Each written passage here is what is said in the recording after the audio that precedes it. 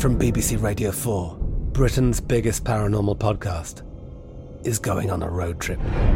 I thought in that moment, oh my God, we've summoned something from this board. This is Uncanny USA. He says, somebody's in the house, and I screamed. Listen to Uncanny USA wherever you get your BBC podcasts, if you dare.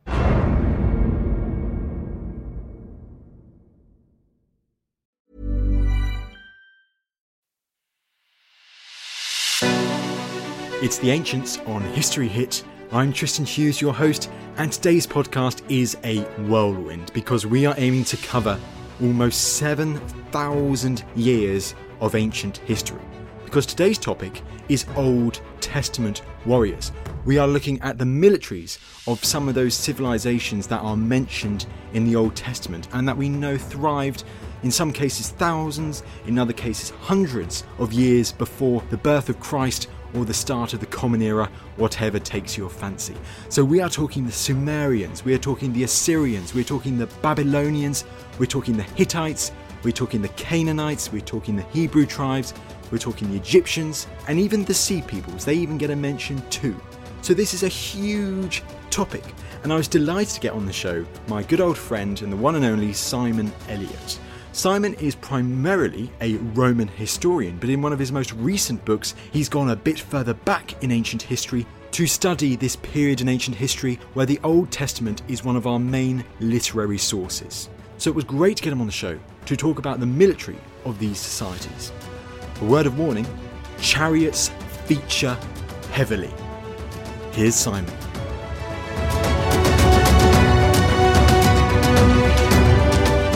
Simon Elliott, lovely to have you on the show. Tristan, it's amazing to be back on History Hit. I love working with you guys, as you know. Thank you so much for having me back. No problem whatsoever. And today we are talking something slightly different to ancient Roman Greece, Old Testament warriors. Now, Simon, this is a vast topic, geographically and chronologically. It's a huge topic. Well, if you think about it, I mean, you're talking about the entirety of prehistory into the history of conflict and warfare. So the parameters I put on the way that I put the book together are from around 9,000, 8,500 BC, all through to the onset of the classical world when the Persians overthrow the Medes. So you're talking about 550 BC. So it's immense. And then the geography goes all the way from, let's say, the Eastern Mediterranean. So in the book, I talk about Crete, I talk about the Balkans and Anatolia, it goes all the way through to Iran. So it's absolutely enormous. Just to clarify, that's 7,500 years. It sounds daunting, actually, and it is daunting. There's no two ways of disguising the fact that in writing the book I set myself an enormous task. But also it's one of those research projects which is incredibly fulfilling. And what I found in actual fact was that I thought I knew a lot about chunks of it. So I knew a lot about, I thought, biblical history. I thought I knew a lot about Egyptian history. Thought I knew a lot about the Minoans and Mycenaeans. But actually, you don't. You almost have to go back to scratch because you're tackling your own received wisdom. It's a real task, actually, for us as historians, historiography, because you're going back to these received wisdoms and challenging them. And in so doing, I learnt an awful lot. And interestingly, a lot of it has begun to thread through into the research I'm doing into the classical world. Well, Simon, you mentioned biblical history there. So the Bible, if we're talking about sources, I'm guessing this must be one of the key literary sources for this period. One of my starting points actually was a book called The Bible is History, which looks at the various books of the Bible and looks at what is archaeologically provable and not provable. In actual fact, if you were to look at the various types of resource that you can use as sources for any ancient history project, usually you're looking at the written record, you're looking at the archaeological record, you're looking at analogy, and you're looking at anecdote. And the more you get into the historical period when people are writing history, the more it goes, the balance shifts away from being certainly the latter two with analogy and anecdote towards being more archaeology and then the historical record. Here, we've got problems, haven't we? Because at the beginning of our period, there is no written record because there's no writing. So within the period I'm researching, you have the origins of writing, which is fascinating in its own right. That's another pod. And even when you get to the written record, the sources are very sparse. So at the very beginning, you're looking at the archaeological record and anecdote and analogy. And then as you get into the historical period, even with the written record, you're looking at very simple things like initially accounting and then kings lists of things then that the kings have achieved and done, someone like Sargon of Akkad as an example. And it's only when you get into the period when the Old Testament's being written that you start getting a real flavour for some of the individuals we're talking about, that character starts arriving. But there's the problem. Certainly in the historical period referenced by the Old Testament books, what I find fascinating is that the Hebrew kingdoms are only a small number, let's say 2, when you get the divided kingdom period earlier, you have the United Kingdom, of hundreds of city-states in the region. All of these city-states in the region, in the Levant, in the Middle East, the Near East, all of them will have had their own written records in one way, shape or form. All of them. They're all lost to us. Absolutely every single one is lost to us, apart from this one collection of stories with the Old Testament. And that is what is so astonishing. So you're looking at every single thing that we know of. The starting point in the historical period is through the prism of this one collection of written records. And you have to really bear that in mind. So in that sense, that's why archaeology in particular is very important here. And that's remarkable when you think of it, that the Bible is one perspective out of perhaps there would have been hundreds, but this is the one that survives. It is astonishing. If you to take some of the great cultures and civilizations that you and I would have grown up with, learning about at school in history and religious education, etc., we talk about the Egyptians, we talk about the Hittites, we talk about the Assyrians, we talk about the Babylonians, we talk about the Medes. Remember in the Old Testament, the Medes are referenced as being the scourge of God against the Babylonians. Such is their unchallengeable authority on the battlefield, which is a great entry point for my point. My point is that it's only through the Old Testament collection of stories that we actually have colour about all these cultures, which otherwise we'd only know from various reliefs on temples and things like that. We'll get onto the Hebrew kingdoms and the Old Testament and all that in a bit. But first of all, let's go right to the start, the genesis, as it were, the origins of warfare, or what we could possibly say are the origins of warfare in this period. Simon, the big question, how do we define warfare? It's a fantastic question. And it's actually the entry point for the book. So what I thought I'd do, because I'm starting at the very beginning of recorded war, the way that we view war, I thought what I'd do is I'd try and actually come up with a definition of warfare. So when did warfare begin? And I actually started thinking about this when I was doing my master's degree at the Institute of Archaeology at UCL, because one of the modules there was looking at the changeover in 2 periods of time from the Natufian to the Neolithic period in the Near East. So this is the period when you go from sedentary hunter-gatherers beginning to settle down, becoming pastoralists, moving into the arrival of farming with the Neolithic period, which is a very dramatic thing, because this is when you start getting the origins of urban settlement, towns beginning, communities starting to live together completely differently. It's an absolute, total, massive revolution. So within that context, I thought I'd have a think about when might warfare have begun. So I did some research and I came up with a couple of axes, and these 2 axes are the ones which I set against each other to come up with my definition. And the axes were, 1, the type of society we're talking about. This can range from the simplest family gathering through a tribe, through various iterations up to a state. And then on the other axes, I looked at kinds of conflict. So looking at things like homicide to raiding through various iterations up to what you and I would call today war. So between the 2 of them, I looked for what I could define warfare as. And the definition I came to was where you have a state, not 2 states. This is the key thing. A state, one protagonist, who has its entire societal commitment bent towards a conflict. And that allowed me to start examining the archaeological record for evidence of this.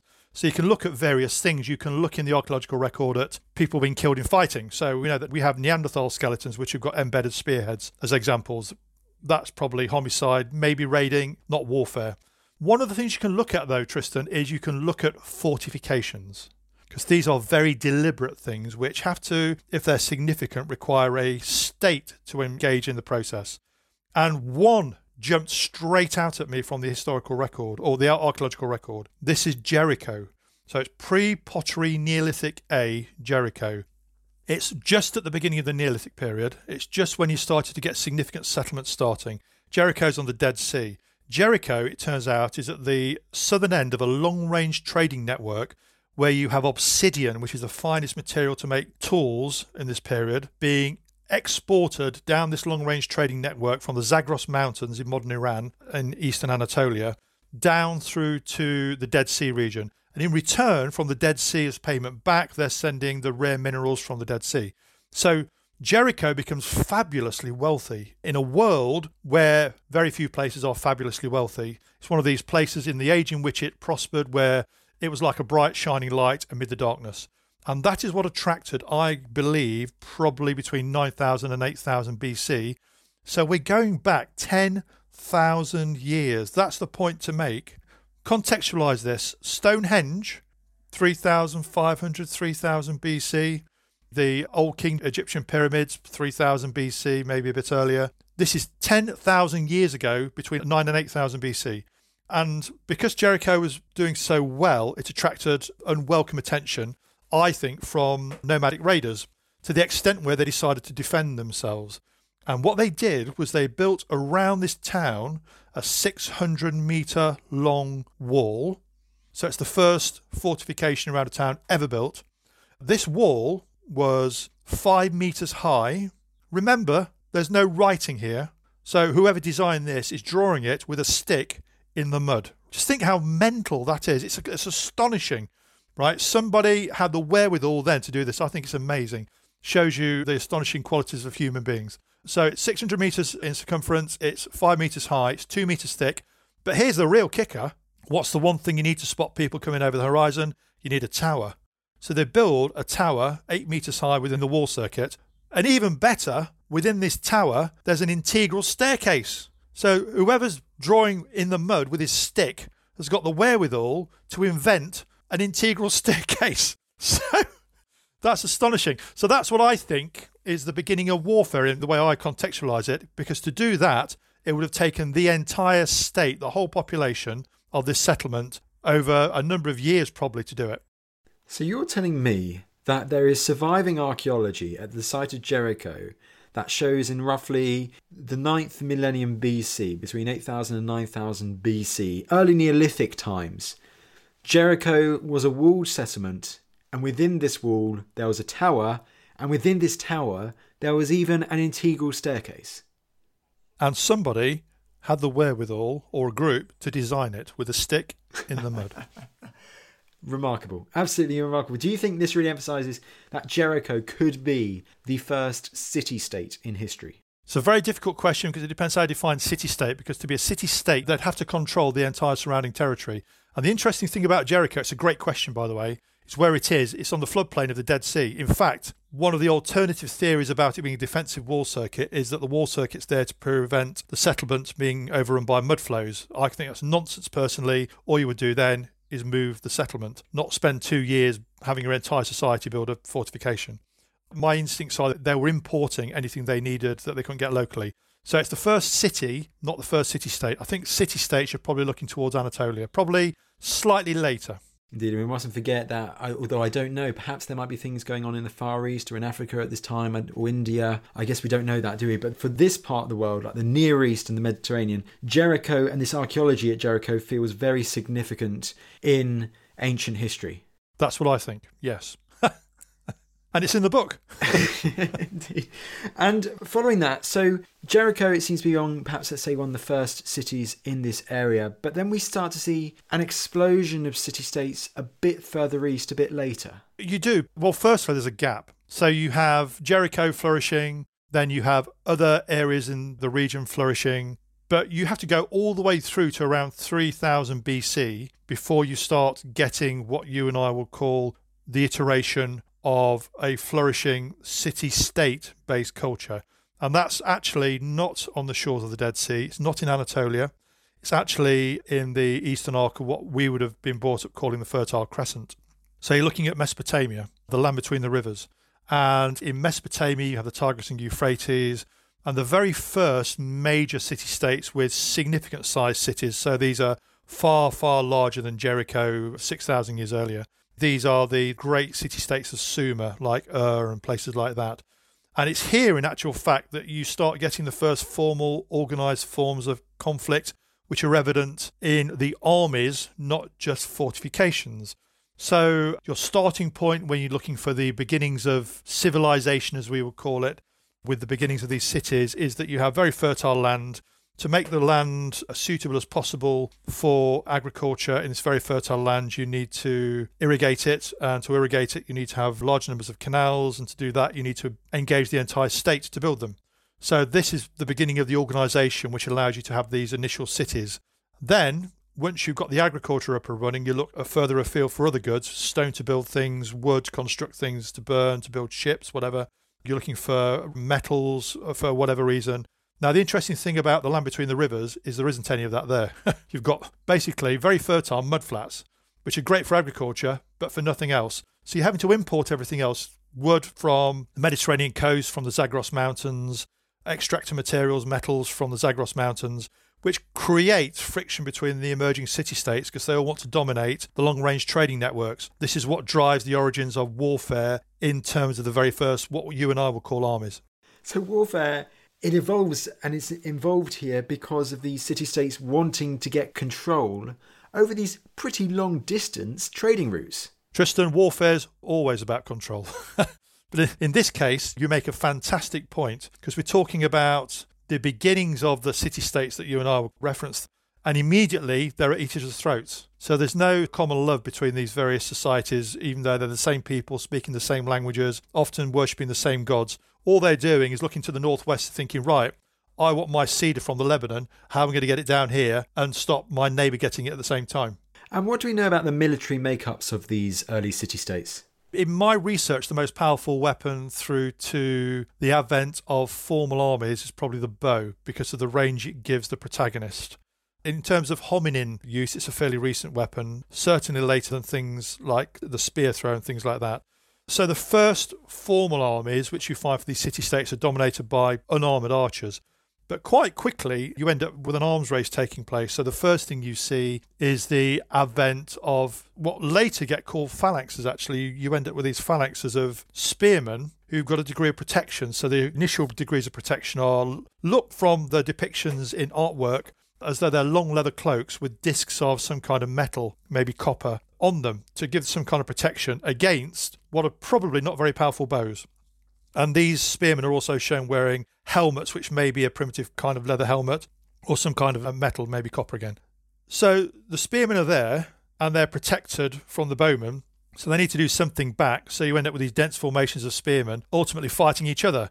And then you have an evolution. So you have later spearmen in the Sumerian into the Akkadian period having very large shields and that kind of thing. And then you start seeing other kinds of specialised troop types emerging in these armies as well. So start with the bowmen, into the spearmen with a much greater degree of protection. What else can we do? Well, let's say our flanks aren't very secure. So what do? Let's put something quite quick and nippy on the flanks, starting off with a few light troops. And then ultimately you end up with battle cars pulled by onegas, which are a primitive form of equid.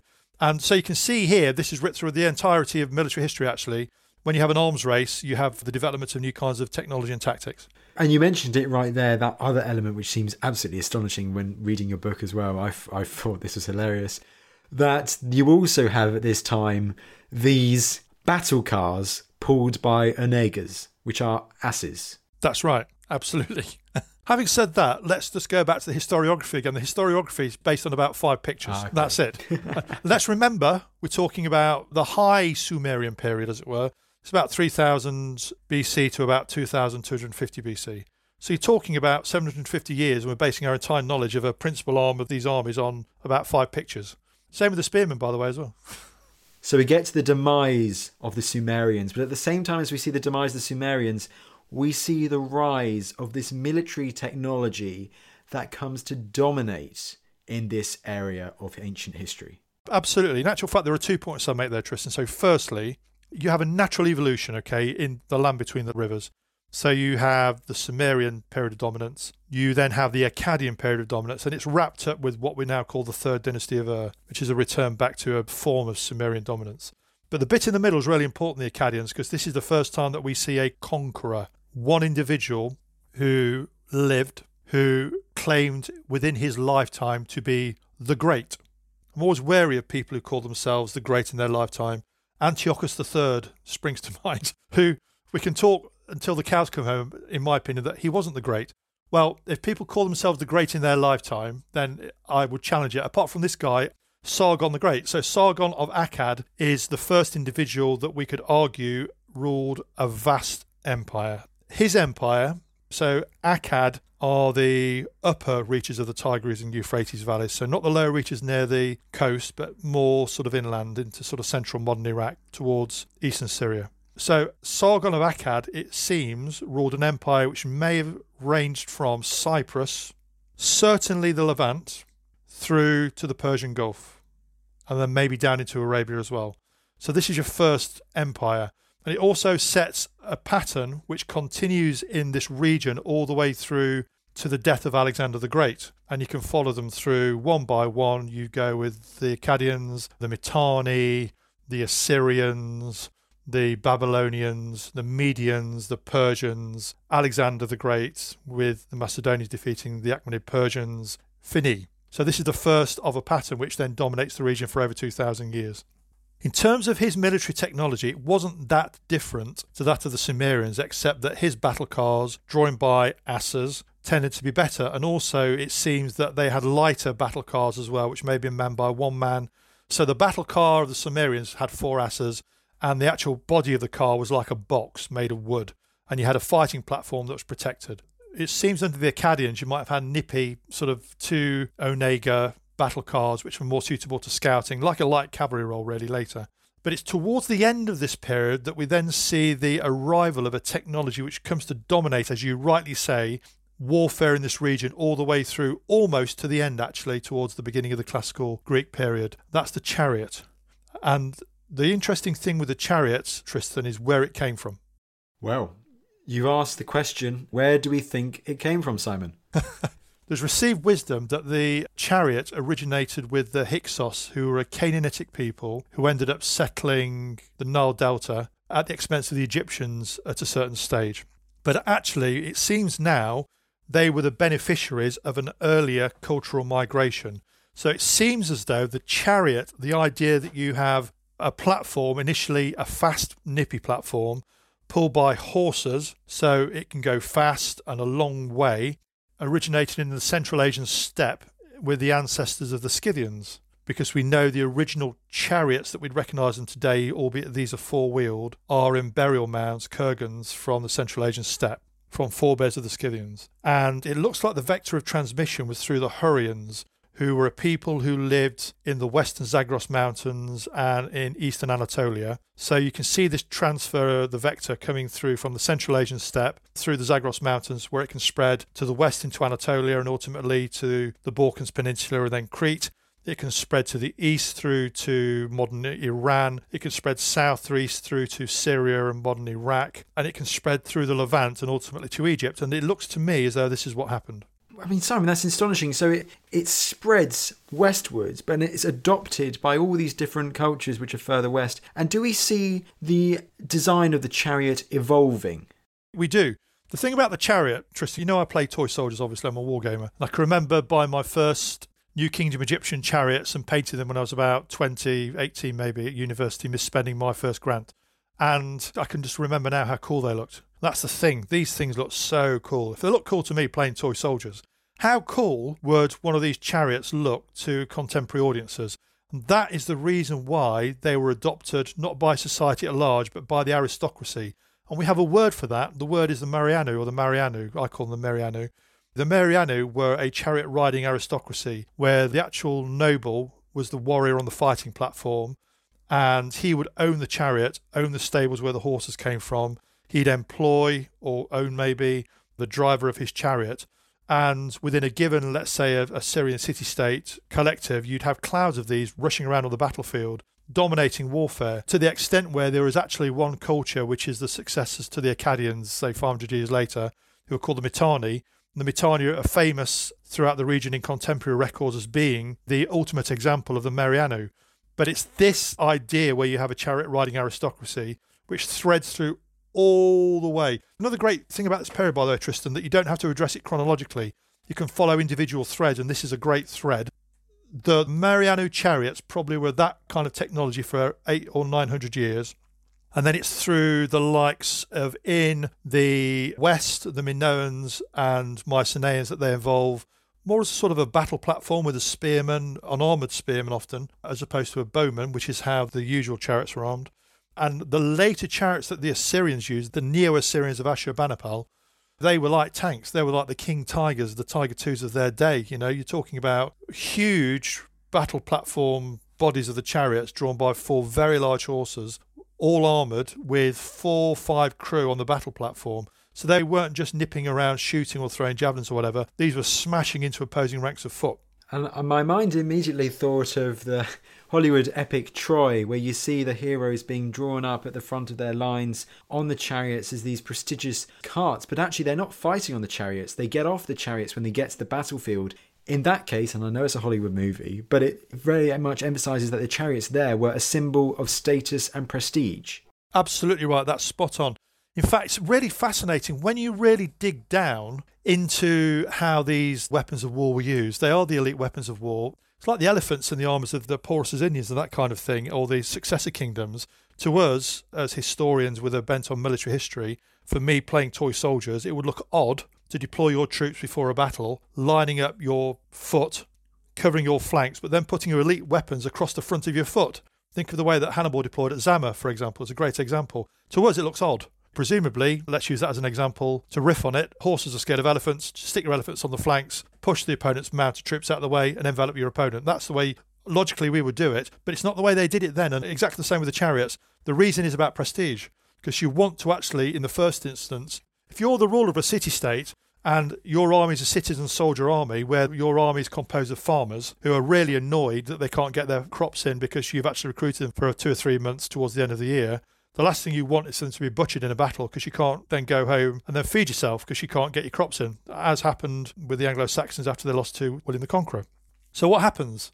Well, you try and scare the opponent away so you don't have to have a battle. And how do you do that? You put your elite troops across the front. So you try and scare them away. What happens if they don't get scared away? Well, you end up either with a titanic clash of chariots, as we had at Kadesh, between the Hittites and the New Kingdom Egyptians, or often, and this appears to be the case actually with the Mycenaeans, if you don't scare them away, some of the chariot riders, who are the real leaders, get down and lead their foot components. Others go to the flanks. So you end up with a bombardment of javelins and insults and bows on the enemy battle line, swirling chariots. It fails, so basically you withdraw to the flanks and cover the main battle-winning weapon ultimately, which, if you get to that stage, throughout history has always been the main foot body.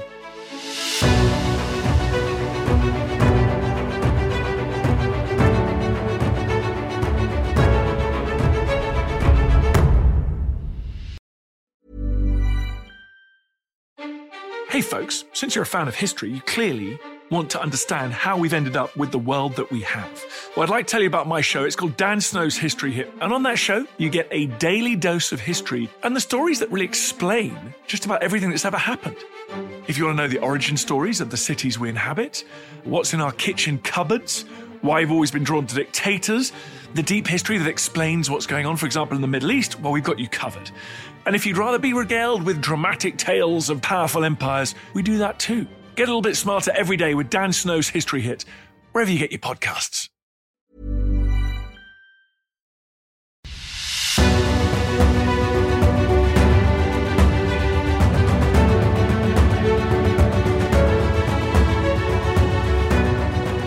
Now, one of the best things about this topic, you've mentioned them a couple of times in passing already, the Egyptians. And one of the great things of this topic is, as you say, we don't need to go through everything chronologically, we can look at different threads. Simon, first of all, the rise of Egypt.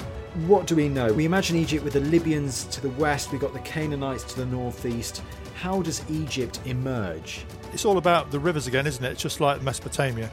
Interestingly, of course, pre-dynastic and Old Kingdom Egyptian emerges slightly later than the early Sumerian states, and it looks as though they originated each other in complete isolation. And actually, they very rarely fought. The reason they didn't fight was because of the distances involved at the time.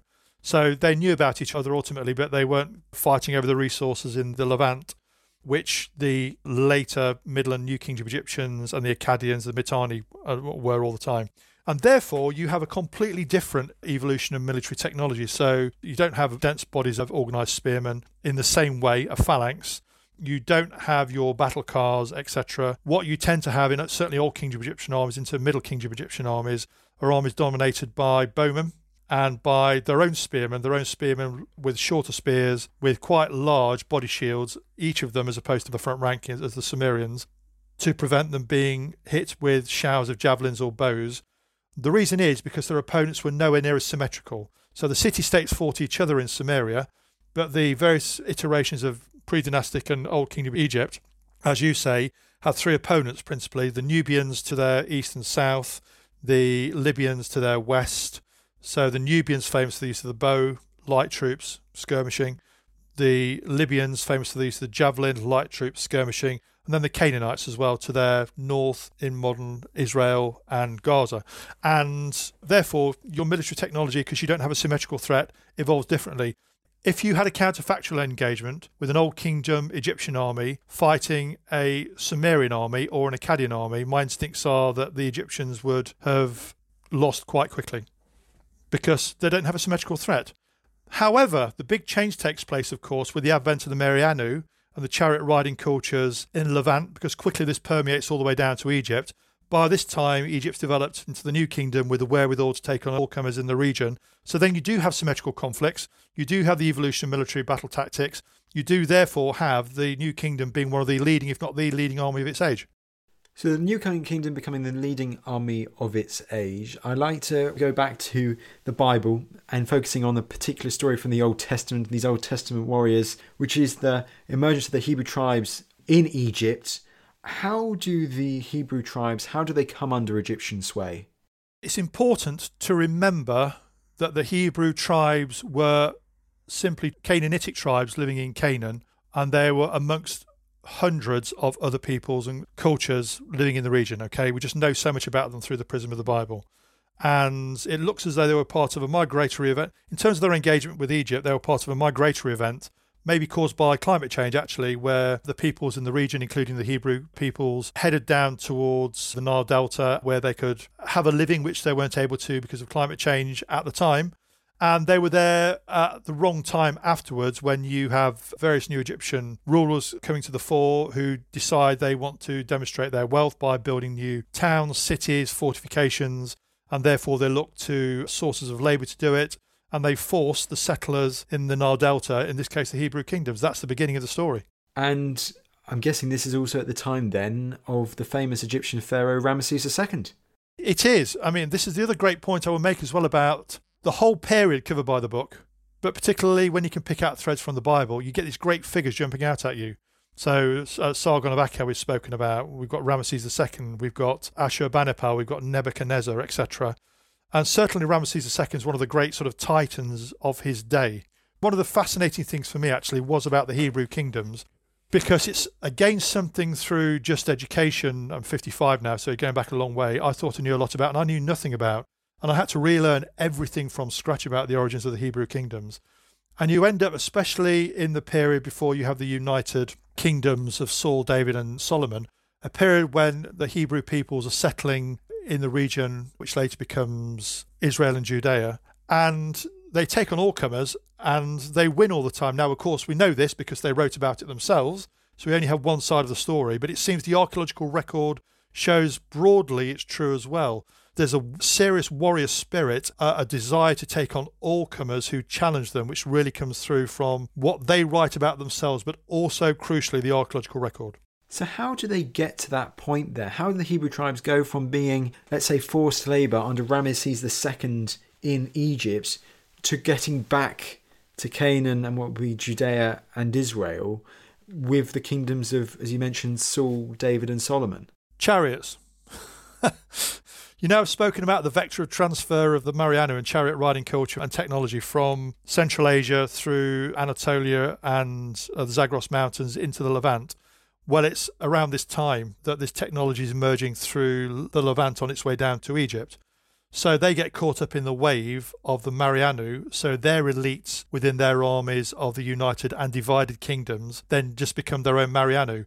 And intriguingly, the very late divided kingdom armies of Israel and Judea, they will look like they're almost like Neo-Assyrian armies, having their own Tiger II kind of battle chariots as well, but on a much smaller scale. So basically, all of these cultures get caught up in each cultural wave of transfer going through, and it just so happens that I think the United Kingdom one of the trigger points for me is this cultural wave with the Marianu going through the region. Well, let's talk about another culture which seems to emerge on the scene at this time. The Sea Peoples. How do they affect all of this with the Egyptians and the Hebrews?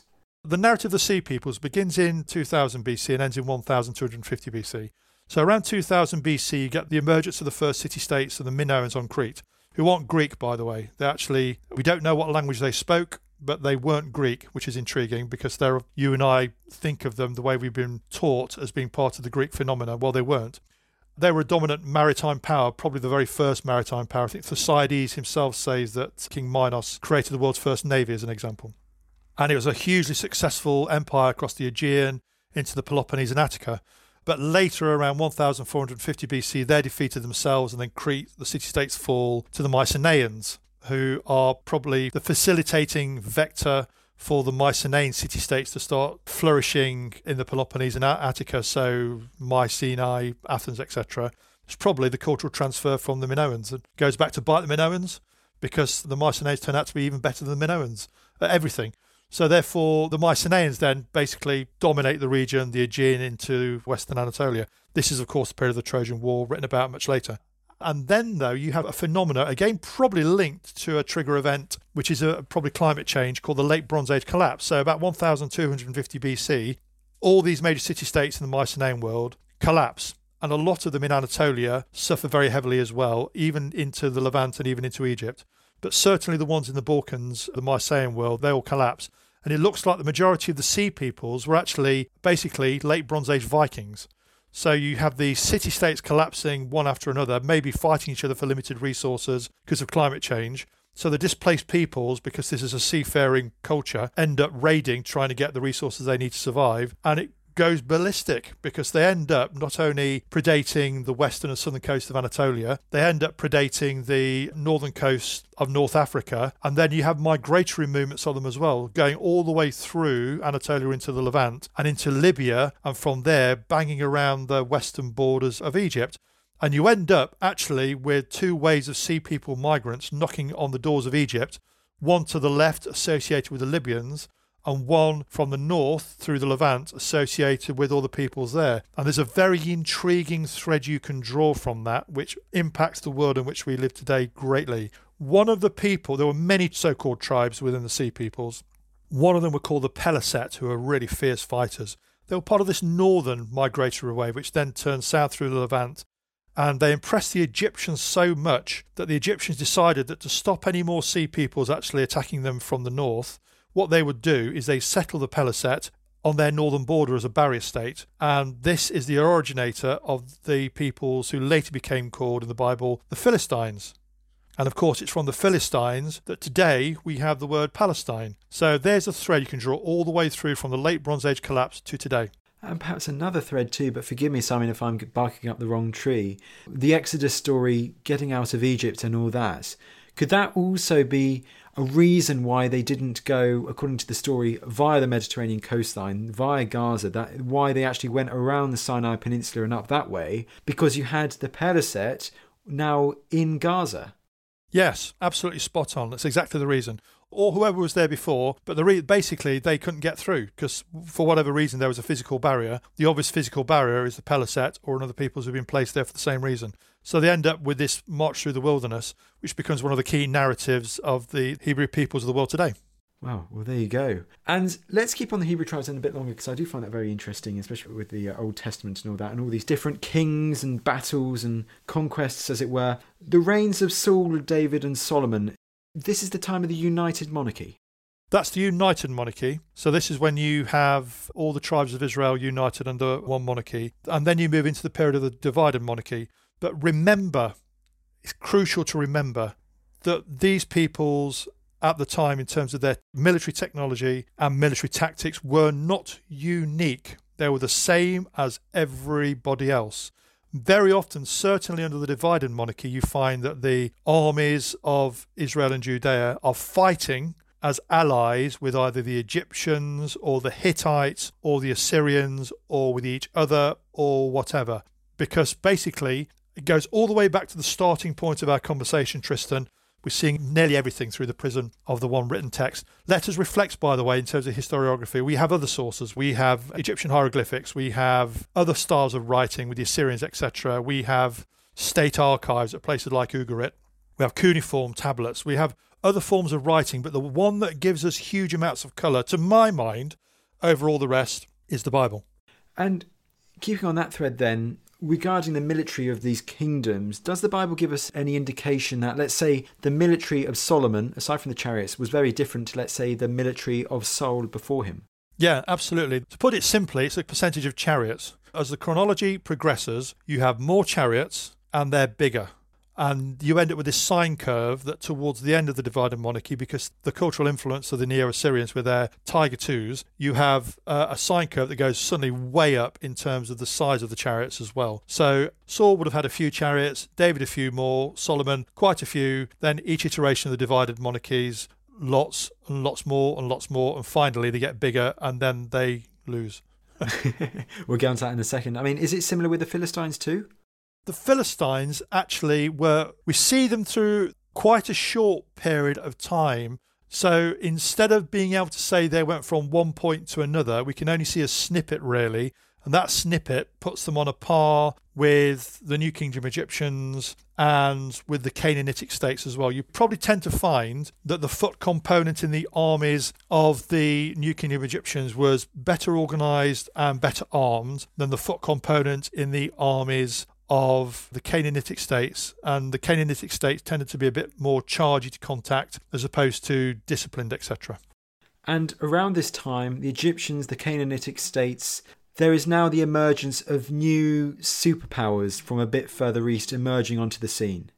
It's worth remembering again that you've had major powers already. So you've had the Hittites, for example, going back to your very good point about the Sea Peoples. The Hittites, as we know them in the way that we're educated today, they effectively end with the Sea Peoples who scour the region clean before they turn south into the Levant. But if you go back to the region we spoke about with the Sargon of Akkad and then with the Mitanni, you can then see from the onset of the first millennium BC the arrival of the Assyrians in particular. So the Middle Assyrian armies, the New Kingdom Assyrian armies, as it were. So Neo-Assyrian. And then you get the very, very latest iteration of the Assyrians, the later Sargonid armies as well. And you're going through to about 700, 600 BC, where you do get effectively superpowers dominating the region. And again, you have this chronology of the Assyrians, which the Assyrians themselves then fall to an alliance of the Medes, a fearful opponent, the Bible tells us, and the Babylonians. And then the Medes remove the Babylonians, and then Cyrus the Great initiates the Achaemenid Persian Empire by defeating the Medes, and this is the beginning of the Achaemenid Persian Empire, and then that's taken out by Alexander the Great, and that's it. So I would argue actually this crescendoing begins around 1000 BC. And the Assyrian influence, the Tiger II tanks, the heavy tanks there, become dominant in the region. And then you also mentioned them just then. Another people which we know do have a big, significant impact, particularly on the Levant, are the Babylonians. And these are highly significant.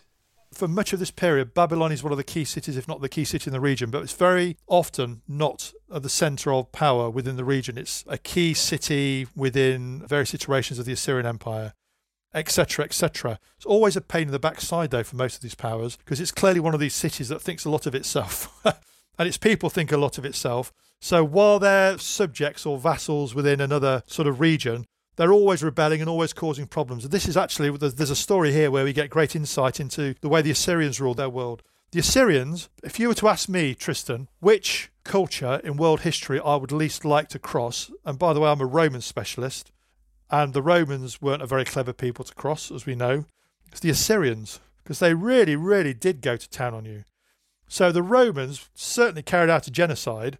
The Assyrians carried out genocides, but then went backwards in time as well. And you can see this through the story of Ashurbanipal, the great Renaissance prince, who is not the eldest son of his father, but his father realises that he's a bright lad, so makes him his heir. And so there's an elder son to deal with. So the eldest son, who's not as bright a lad, gets put in charge of ruling Babylon, when Ashurbanipal's father dies. So now we have Ashurbanipal the king, we have the elder son who should have been king but's not in charge of the vassal state or whatever we want to call it in Babylon. And of course he starts causing trouble. So you can imagine he's sort of a playboy of his day, you know, most marriageable man in the entire world of his day because he's the king of Babylon but doesn't have the responsibility of ruling the Assyrian Empire all the way through to the Cedars in the Eastern Mediterranean. So he rebels, this elder son, and so Ashurbanipal spends 2 years putting the rebellion down.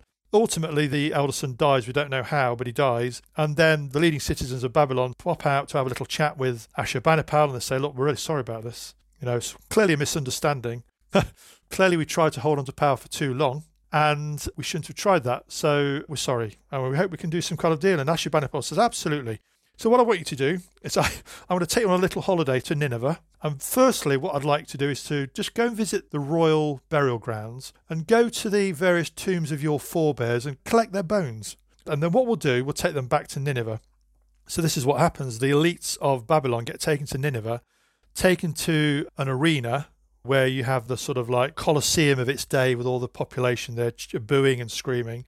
They are then sent into their own bespoke regions in the arena and they're given the bones of their forebears and told to grind them to dust. And then they're staked out on the ground and then they're flayed alive. So genocide with a bit of reverse genocide thrown in as well. So you certainly don't want to mess with the Assyrians, certainly the later Assyrians. But of course, the Assyrians themselves overplay their hand because then they're defeated by the Medes and the Babylonians. Is this a story in the Old Testament? Absolutely. It's in the Old Testament and it's also in some of the iconography which you can see to this day actually on some of the Assyrian reliefs, etc., in places like the British Museum. There's a great image of Ashurbanipal actually who's having tea in his garden. You can imagine him having his peppermint tea or whatever he's drinking of the day, and he's got his family around him. They're drinking sweetmeats. And it's all lovely. The dogs playing and scampering. There's flowers everywhere. You look at the tree above his head. There's the head of one of his victims. Wow. By the way, this is the Renaissance prince, so this is the best you get, right? This is the guy whose actually main interest in Babylon was in sending his own inspectors to every centre of culture in his known world to either collect or get copies of every written record and put them in a library in Nineveh. So this is a guy who actually did think he was a Renaissance prince, and he still behaved with what you and I would call today absolute bestiality against his opponents. So answering my own question earlier, don't cross the Assyrians. I mean, Simon, I actually just find it really astonishing there how much gruesome, colourful detail there is surviving in the Bible about some of these standout figures of antiquity, like this Assyrian king Ashurbanipal. 2 points. Number one, bad news sells today and did then. So gruesome stories always attract a readership. But secondly, from a historian's perspective, it's always important, as you know, because we've spoken about it off camera many times, to remember that peoples of the past are like us, but they're different. And one of the key areas where they're different in this past, in the Roman world certainly as well, is the attitude towards casual violence, which to them was an absolutely normal part of their day-to-day living. Almost everybody who lived then had no control over their own destiny in one way, shape or form. Whereas today in the world in which we live, both those things aren't true in much of the world. So most people in the world do have a degree of control over their own personal destiny, and they do have an attitude to casual violence which they believe it's abhorrent to the same levels. Not everywhere, by the way, sadly, but certainly in most places. So that's my key takeout there. Is always try and put yourself through the mindset of the peoples in the past, and they experience their world in a very different way. And could we perhaps say one event that also really seems to emphasise this is the savage siege and sacking of Jerusalem by the Babylonian king Nebuchadnezzar? I mean, looking at this is absolutely brutal. It is, but again, let's contextualise. One of the things that you would say about all the Hebrew kingdoms, even into the divided kingdom phases, is that they were very militaristic in that they never shied away from throwing their weight around, and they very often, in defeat, came back. The difference between them and the Romans is the Romans came back and won, whereas the Hebrew kingdoms often came back and didn't win. They just got defeated again and again and again. But they still kept coming back. There's something very fighty about the whole attitude that you can see here. And ultimately they paid the price with, as you say, the absolute savage sack of Jerusalem. Simon, just to wrap this all up, you mentioned takeaways from the book and from writing this, and you also mentioned you are primarily a Roman historian. What were some of the key takeaways from writing this book, looking at this period of ancient history? I got a real thrill from an academic perspective, doing something absolutely new, which is coming up with a definition of warfare to give me the starting point in the book. Secondly, looking at the first iteration of the great empires which dominated the region with Sargon the Great, which was completely new to me. Thirdly, looking at this cultural vector of transfer of the Merianu and the chariots throughout the region. So the Jaguars and the MGs of their day. And finally, just looking at how absolutely fierce the Hebrew kingdoms were from the earliest phase through to the end of the divided monarchy. But certainly, particularly in the pre-kingdom phase, when they took on all comers and they absolutely punched above their weight. It's just absolutely, the whole thing's fascinating because a lot of the points of research were so new. Well, Simon Elliott, pat on the back. We have just rattled through 7,500 years of history in just under an hour. And just before we finish, Simon, your book on this is called Old Testament Warriors, out as a hardback now. So because of COVID, it was due to be published and it's only been published as a Kindle. So it's been published now as a standalone hardback with new images as well, because I've actually got even more new images from my previous travels in February next year. So I love writing it and I hope that comes through if your viewers read it. There we go. Well done, buddy. Huge applause for that and for all your other projects which are currently ongoing. Simon, thank you so much for coming on the show. Absolute pleasure, and thank you so much for having me.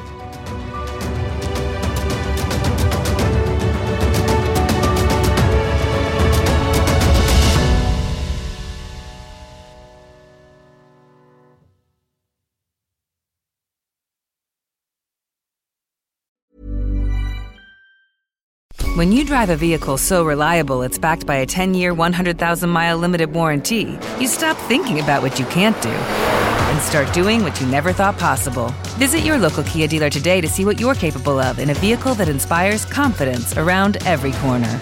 Kia, movement that inspires. Call 800-333-4KIA for details. Always drive safely. Limited inventory available. Warranties include 10-year 100,000-mile powertrain and 5-year 60,000-mile basic. Warranties are limited. See retailer for details. Thank you for listening to this episode of The Ancients. Please follow this show wherever you get your podcasts. It really helps us and you'll be doing us a big favour. Don't forget you can also listen to all of these podcasts ad-free and watch hundreds of documentaries when you subscribe at historyhit.com/subscribe. As a special gift, you can also get your first 3 months for just £1 a month when you use code ANCIENTS at checkout.